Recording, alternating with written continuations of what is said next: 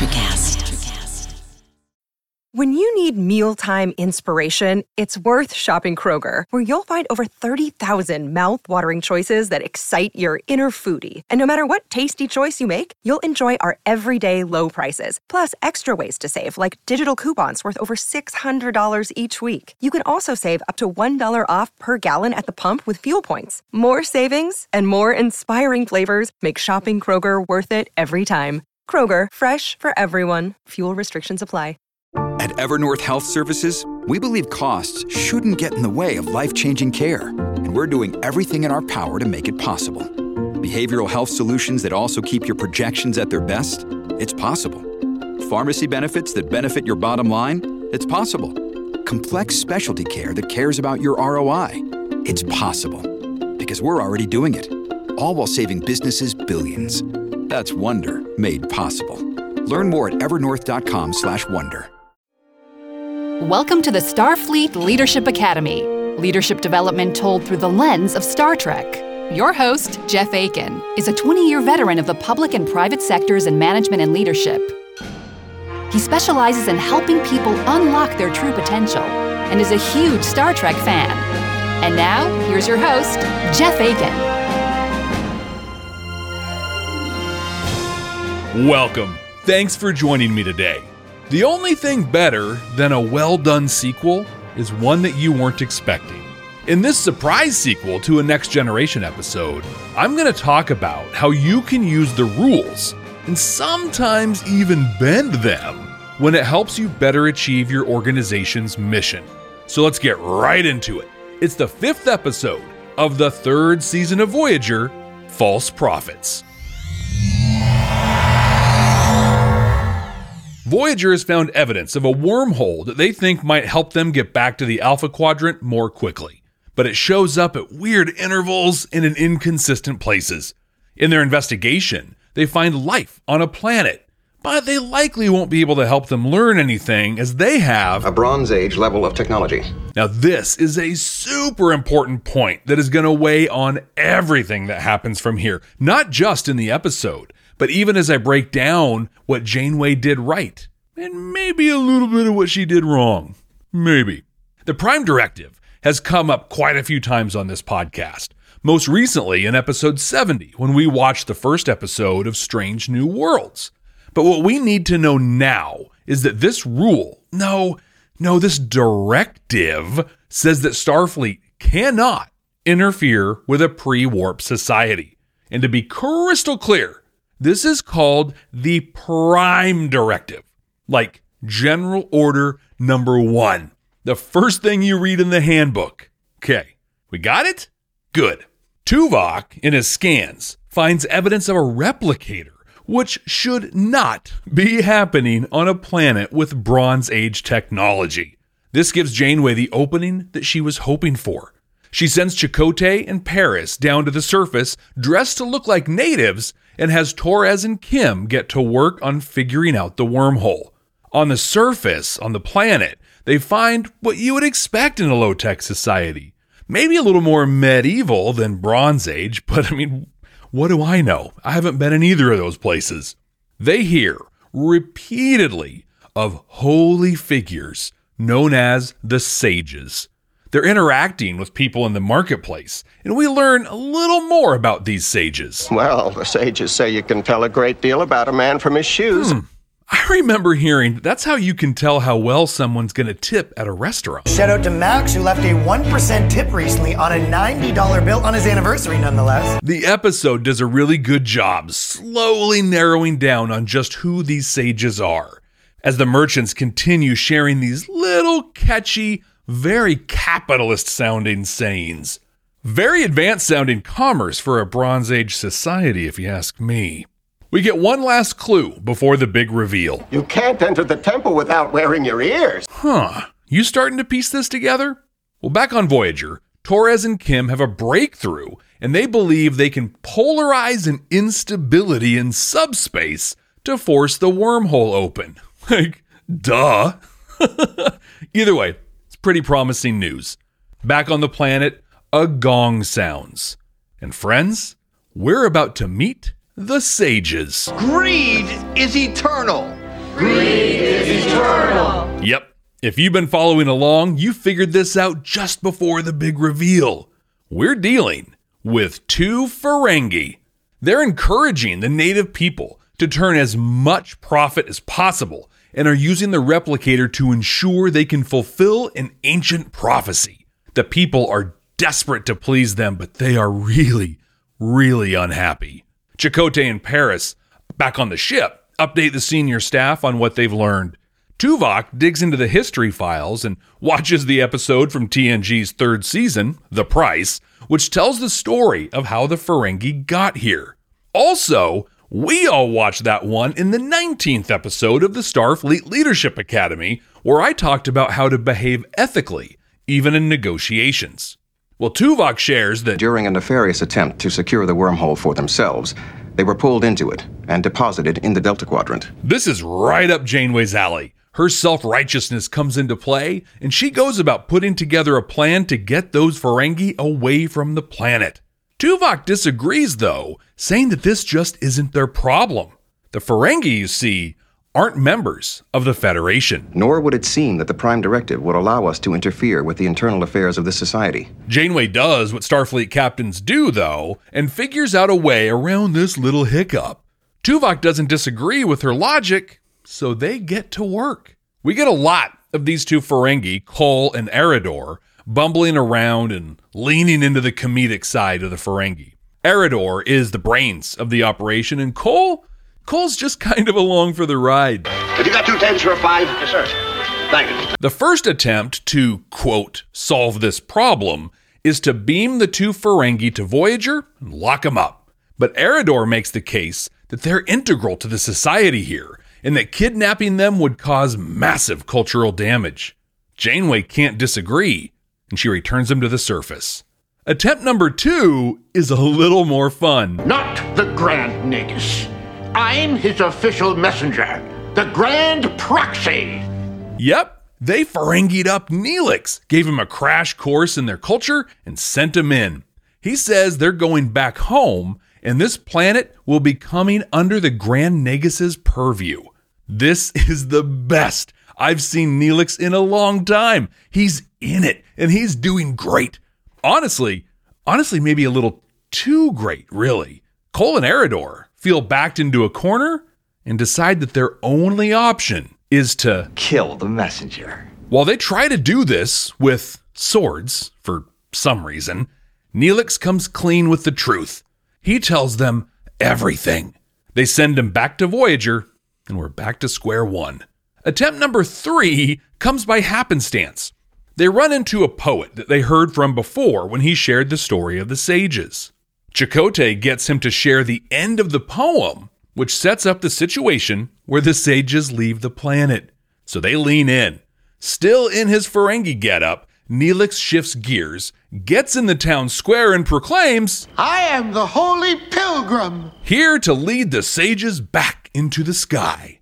The people immediately get on board. I have prayed for this day to come. So they beam him back up and start for the wormhole that appears to be open and working well.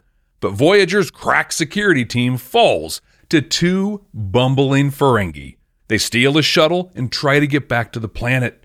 Voyager uses a tractor beam to try and bring them back, which messes up the wormhole. It's destabilizing the wormhole. The shuttle gets sucked in, likely heading back to the Alpha Quadrant, but also shrinking that wormhole down so it's useless to Voyager. The planet is saved, we think, and Voyager is right back where they started. Janeway sends them back on their way. Mr. Paris, reset a course for the Alpha Quadrant. Warp 6. Aye, Captain. And we are right back where we started. Oh, I love the idea for this episode. It is so great that they made a direct sequel to an early TNG episode. That's not a thing that happened too often back when each series was trying to stand on its own. Unfortunately, I don't think it quite lived up to its potential, at least not in my opinion. But it still had some fantastic moments and some really cool kind of behind-the-scenes stories. The Starfleet Leadership Academy is supported by listeners just like you. Click the link in the show notes to support the ongoing production of this podcast.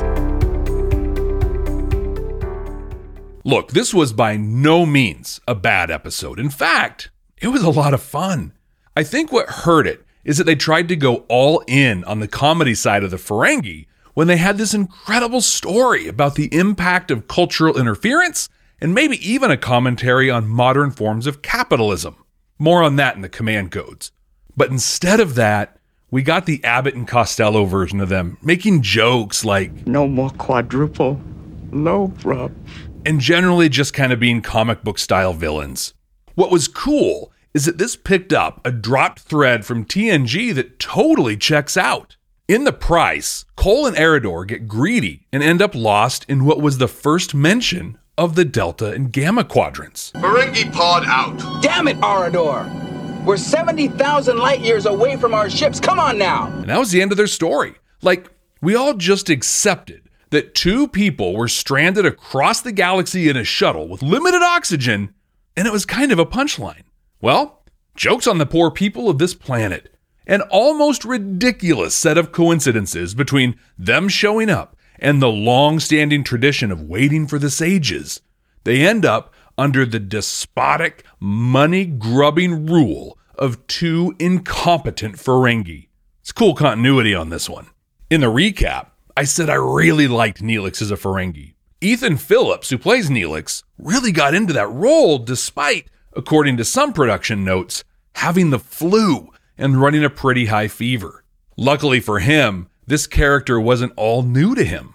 Phillips also played a Ferengi in the third season TNG episode Menage a Troi, and would go on to play one in the first season Enterprise episode Acquisition, which we watched in the 39th episode of this podcast. They're not going to put it on a map, you idiot. All in all, this was a fun episode of Voyager if you aren't expecting them to tackle any of the big topics or issues that are laid right out in front of you.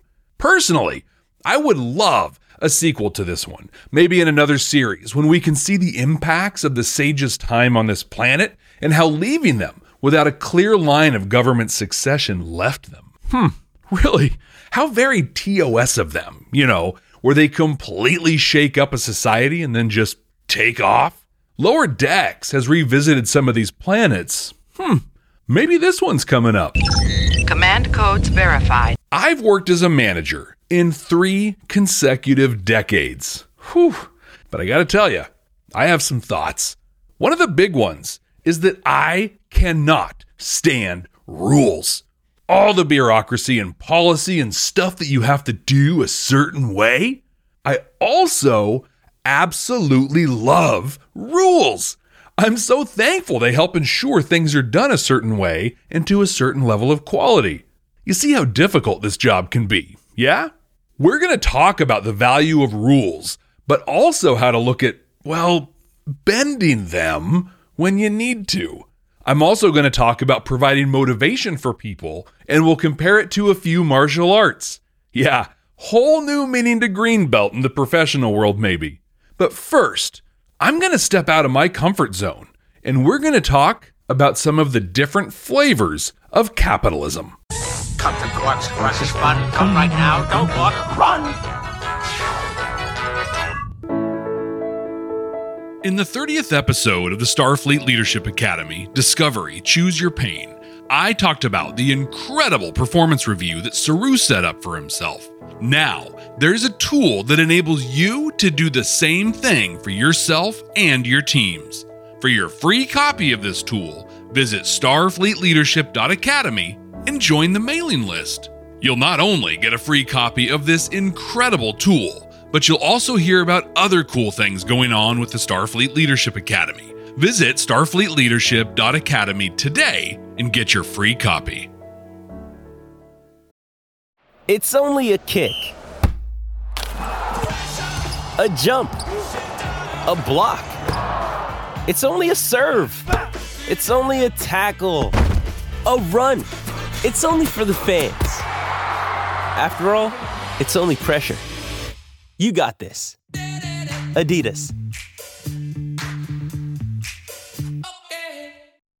I do carry a select line of unique artifacts and gemstones indigenous to this region.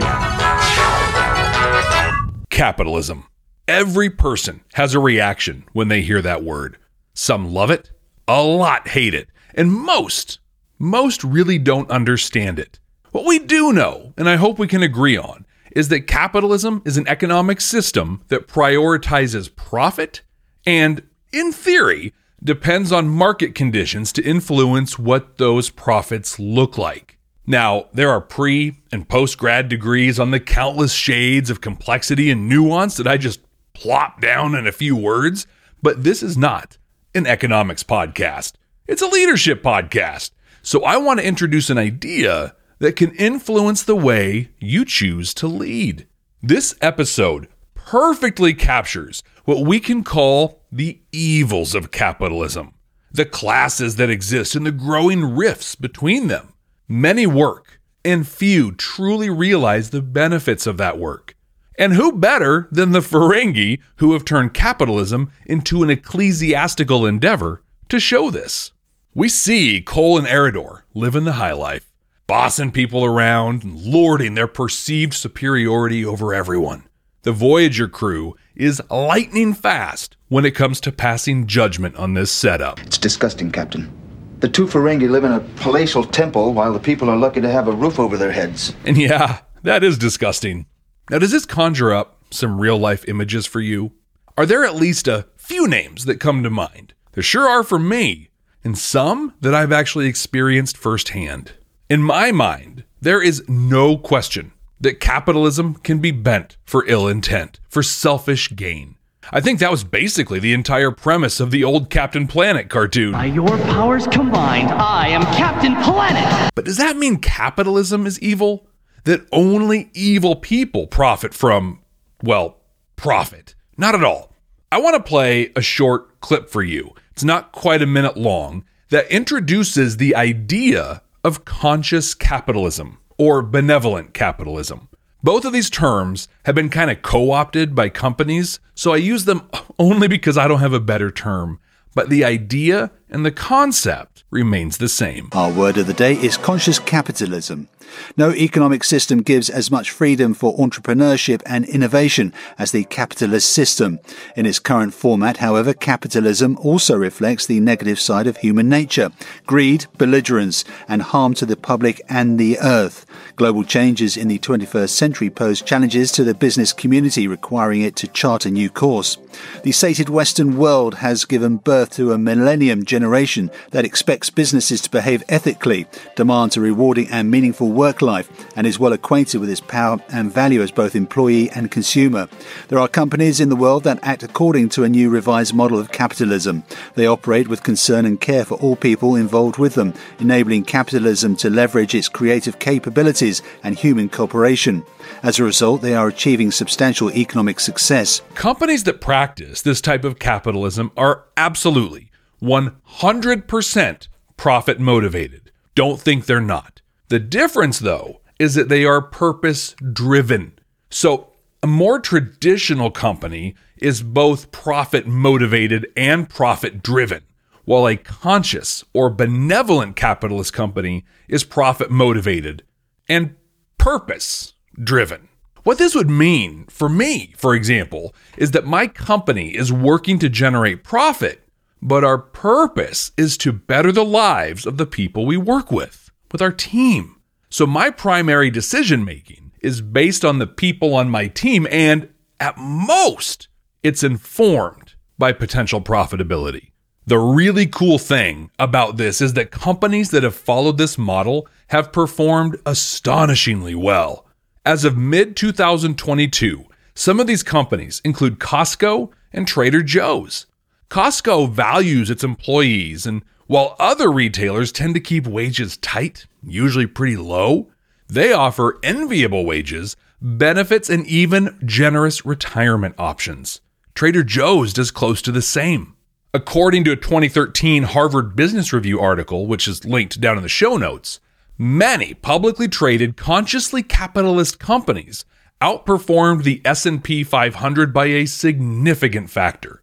This is backed up in a 2019 Forbes article, also linked in the show notes, that highlights the work Patagonia has done and how they've profited from their work. Again, look, I am not an economist. I never learned to read! But this moment in this episode caused me to reflect on how we can do better. If you aren't in a position to alter the course of your company, imagine what you can do for your team or even your coworkers. How can you connect to a purpose beyond profits that, almost ironically, will drive both performance and profits, and all while improving the people and the world around us? Focusing on the people that do the work is a fantastic way to provide motivation. Now, let me dispel a huge myth right here, right now. You ready? You cannot motivate your team. In fact, you can't motivate anyone. Motivation comes from within. A person either chooses to be motivated or chooses not to be. But what you can do is create an environment and culture that is motivating, that encourages people to choose to be motivated. You can even work with them one-on-one or in small teams to create that. But please, please, please do not think you can motivate someone. You're just setting yourself up for disappointment. So Jeff, if I can't motivate people, how do I create an environment that lets people choose to be motivated? I'm glad you asked. There are so many ways to do this. The most basic, fundamental thing is to treat everyone you work with dignity and respect. You can offer challenging and rewarding jobs. You can focus on growth and development. And there are countless other pieces of advice out there to achieve this. But I want to introduce one you likely aren't going to find on a DuckDuckGo or Google search. Well, you might, but it'll likely point back to starfleetleadership.academy. But this concept is the concept of creating a motivating environment and workplace through martial arts. Now, I'm not talking about Taekwondo and kicking people in the face, or even Worf's Klingon Tai Chi that we saw in the 52nd episode of the Starfleet Leadership Academy. Nope, I'm talking about the concepts in martial arts like Judo and Aikido. These are unique martial arts that emphasize momentum and efficiency of motion. When many people think of martial arts, they think of what we see in Cobra Kai or Bloodsport. Vic, choose a break. Okay, Frank. What about this one? And while they're right, those martial arts are aggressive, focusing on attack and winning. Other martial arts, like Aikido specifically, focus on using another's momentum and not necessarily winning the fight, but trying to avoid it altogether. In the 34th episode of this podcast, we watched Code of Honor. Yeah, that happened. But shockingly, there were a lot of great takeaways in that one. Totally worth listening to the podcast episode. Maybe avoid the TNG episode, right? But in it, Tasha Yar was demonstrating Aikido, which allowed me to talk about the concept of Ma'ai, which is the concept of creating space. In Aikido, the various kata, or forms, are often known as arts. Many of these arts conclude with the Aikidoka creating Ma'ai, or space, between them and the opponent, the intent of which is to either avoid the fight or be able to beat feet if the other person isn't so keen on stepping down. Now, what does any of this have to do with motivation? Well, everything. Think about the conversations you have about motivation. They're about offering something, setting a goal, bringing people together. They are you going into the environment and putting something in it, being a, we'll say, benevolent aggressor. I mean, you're kind of the Johnny Lawrence of the workplace. You've done your best. You're ready for this tournament, am I right? Yes, Sensei! Wrong! But in a good way.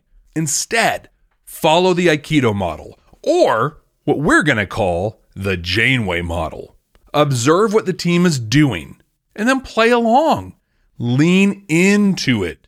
Use their momentum, and help speed that along. In this episode, the senior officers need to figure out a way to motivate Cole and Eridor to leave the planet. Their first attempt, basically kidnapping them, falls apart. They were being the aggressor. They attacked. But when they regrouped, Janeway got wise and understood she needed to use their momentum. This is brilliant. See, it goes, what motivates a Ferengi? Profit. How do we do that? We have to out-Ferengi the Ferengi. This acknowledges who the Ferengi are, what their beliefs and values are, and simply moves with them. To use another analogy, they become leaves on the river instead of the stone. One flows with the water, and the other breaks the water apart. For you to do this, you have to understand and use some of the concepts I talk about frequently. Gemba walks, talking to the people you work with, understanding the demands of their work, stuff like that. When you do these things, you'll understand what kind of impact a proxy for the Grand Nagus will have on them. But once you know what's important to them, what they value, you don't interrupt what they're doing. You don't add a whole layer of tracking or anything like that. You simply go with the flow.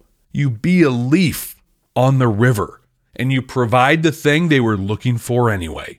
This is a little challenging to dive into specific examples here, so I'm going to ask you to do that. Over on my website, starfleetleadership.academy, in the bottom right of the screen is this little button with a microphone on it. That lets you leave me an audio message, like a voicemail. Hello, please leave a message after the tone. I would love for you to leave a message about how you just went with the flow in order to create a motivating environment and workplace. Leave the message, and I'll play it here on a future episode. As long as it's appropriate and the sound quality is decent, stuff like that. But hey, isn't that kind of a jerk thing to do of me, right? Like I just put out a call to action, and then I say that I might play it if some things happen. Like, why don't I just commit to pulling the audio down and drop it in the podcast? Well, there are a few reasons. First, someone may decide to use what Spock called colorful metaphors. Your use of language has altered since our arrival. It is currently laced with, shall I say, more colorful metaphors. And that would be no good for anyone. Or someone may talk into their phone the way my mom used to use a speakerphone, with her mouth right up on the mic so it sounds like a garbled garbage disposal. I don't want you to have to decipher that. I guess what I'm saying is that even in low-stakes situations like this, rules kind of play a role. This episode hinged on Janeway making a decision on what to do about Kol and Eridor. It became immediately apparent that the Prime Directive said to pretend they never saw anything and keep on moving. But Janeway couldn't let that happen. The Federation exists to bring people together safely and in ways to stop the exploitation of people. So yes, rules are important. They're necessary. But sometimes they get in the way of actually achieving your mission. Or if you're a conscious capitalist, your purpose. Janeway logics her way to get in around the Prime Directive. They talk about the negotiations the Federation hosted on the Enterprise and the exploration they did to verify the value of the wormhole, which led her to figuring out... So one could say, without being unreasonable, I think, that the Federation is partially responsible for what's happened, and therefore duty-bound to correct the situation. This is so brilliant. You see, rules are meant to help you achieve your goals and the mission of your organization in a way that ensures ethical behavior and that things are done in a way consistent with your desired culture. Traditional thinking, command and control style management, would tell you that management exists to enforce the rules. Well, I say that's ridiculous and insulting to every person you work with. I have never worked anywhere where within the first few days of working, they didn't either give me a handbook with all the rules or plot me in front of some onboarding video. You're probably wondering what makes Shenanigans such a great restaurant. And then make me sign off that I knew all this stuff now. People know the rules, and if they don't, they generally know where to find them. I say that management exists for what Janeway does here, to help identify those times when a rule is actually getting in the way of ethical behavior, or the culture, or the mission of the organization. Then they help logic the team's way around the rule to ensure they can do the right thing, the right way that just might not be quite what the rules said. Now, next level management is where you're preparing your teams to do that on their own. They can do this when you are crystal clear about what needs to get done and even more clear on what the culture is you're fostering. When you do that, you'll see your teams coming to you with the ideas like this, right? Or maybe even just executing them. We see this with the Ferengi here. Way back in the TNG episode The Price, it's made pretty clear that these are low-level guys.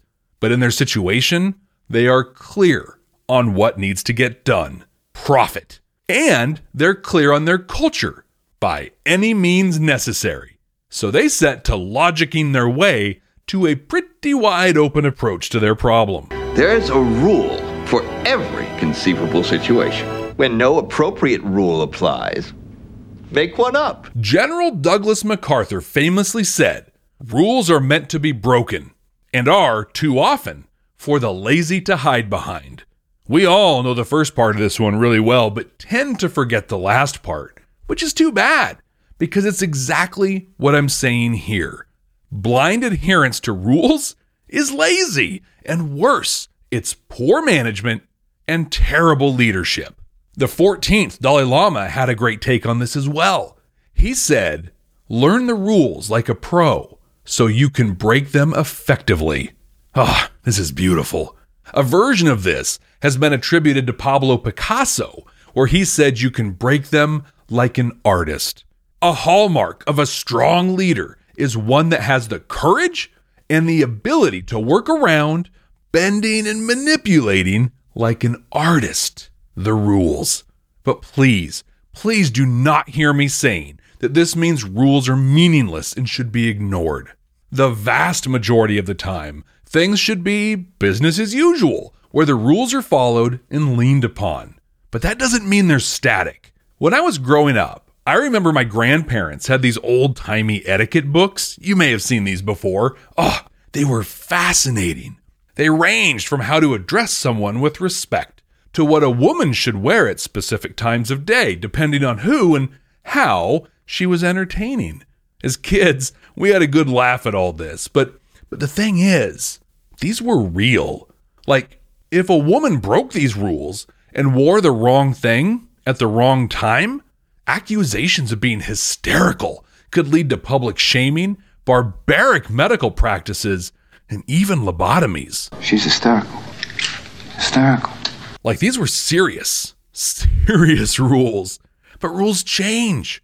And as a leader, you should always be reviewing your workplace rules to ensure they're still appropriate. I've shared a work experience with you a number of times now where I was brought into an organization to help its culture after its former leadership was removed under accusations of harassment, discrimination, nepotism, and, well, just being bully bosses. One of the keys to successfully changing the culture there was reviewing all the rules, both written and unwritten, and changing them as needed. HR for this company encouraged managers to use a welcome letter when onboarding new people to the team. It was a document that laid out all the workplace culture stuff that people should be aware of. Some of the verbiage was pretty boilerplate stuff, like what building security looked like, information security practices, the stuff you'd probably expect. Other language in it was suggestive and how to communicate and interact with the team, like when we like to use an email versus an IM or stuff like that. And some of it was kind of aspirational, like encouraging people to participate in wellness activities and other extracurriculars that were offered. The prior leadership took this a step further. They defined what could and could not be eaten at a desk. I remember they defined eating a meal as any food that required utensils. Oh, wow. Apparently they'd never seen me eat. And they had a lot of other really draconian stuff in there. Their welcome letter was 18 pages long. 18 pages! I rewrote it, and I think it's like 3 pages now. Got rid of all that extra awful stuff.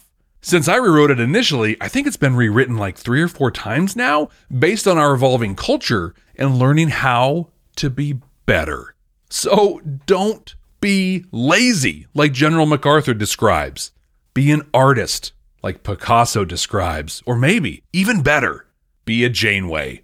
Know your culture, know your purpose, and artfully, effectively lead the way through and around the rules to achieve them. I'm serious about wanting to hear your stories about creating a motivational environment, especially if you just went with the flow like in Aikido, as opposed to stepping in and changing things like in Taekwondo. I want to hear about you being a leaf on the river instead of the stone. You do this by visiting starfleetleadership.academy and clicking the microphone-looking button on the bottom right of the page. That lets you leave me an audio message, like a voicemail. I cannot wait to include your story in a future episode. And you can also share your story with me on social media. I'm on Twitter at SFLA Podcast, and you can get me on most of the other social media at Jeff T. Aiken. That's Jeff, T as in tractor beam, A-K-I-N. Computer, what are we going to watch next time? Working. This had better not be another 5th episode from the 3rd season. All right, here we go. Nope. We got the 17th episode of the 2nd season of Enterprise, Canamar. The only thing I remember about this one is the incredible guest star, Mark Rolston. We talked about him in the 40th episode of the Starfleet Leadership Academy, where he played the villain in TNG's Eye of the Beholder. And you can also hear me talk about him on my Babylon 5 podcast, Babylon 5 for the First Time, in the 21st episode, where Brent Allen and I watch The Quality of Mercy. Rolston plays an excellent and super believable villain, and I'm excited to see how he challenges Archer in this one. So until next time, ex Astra Scientia!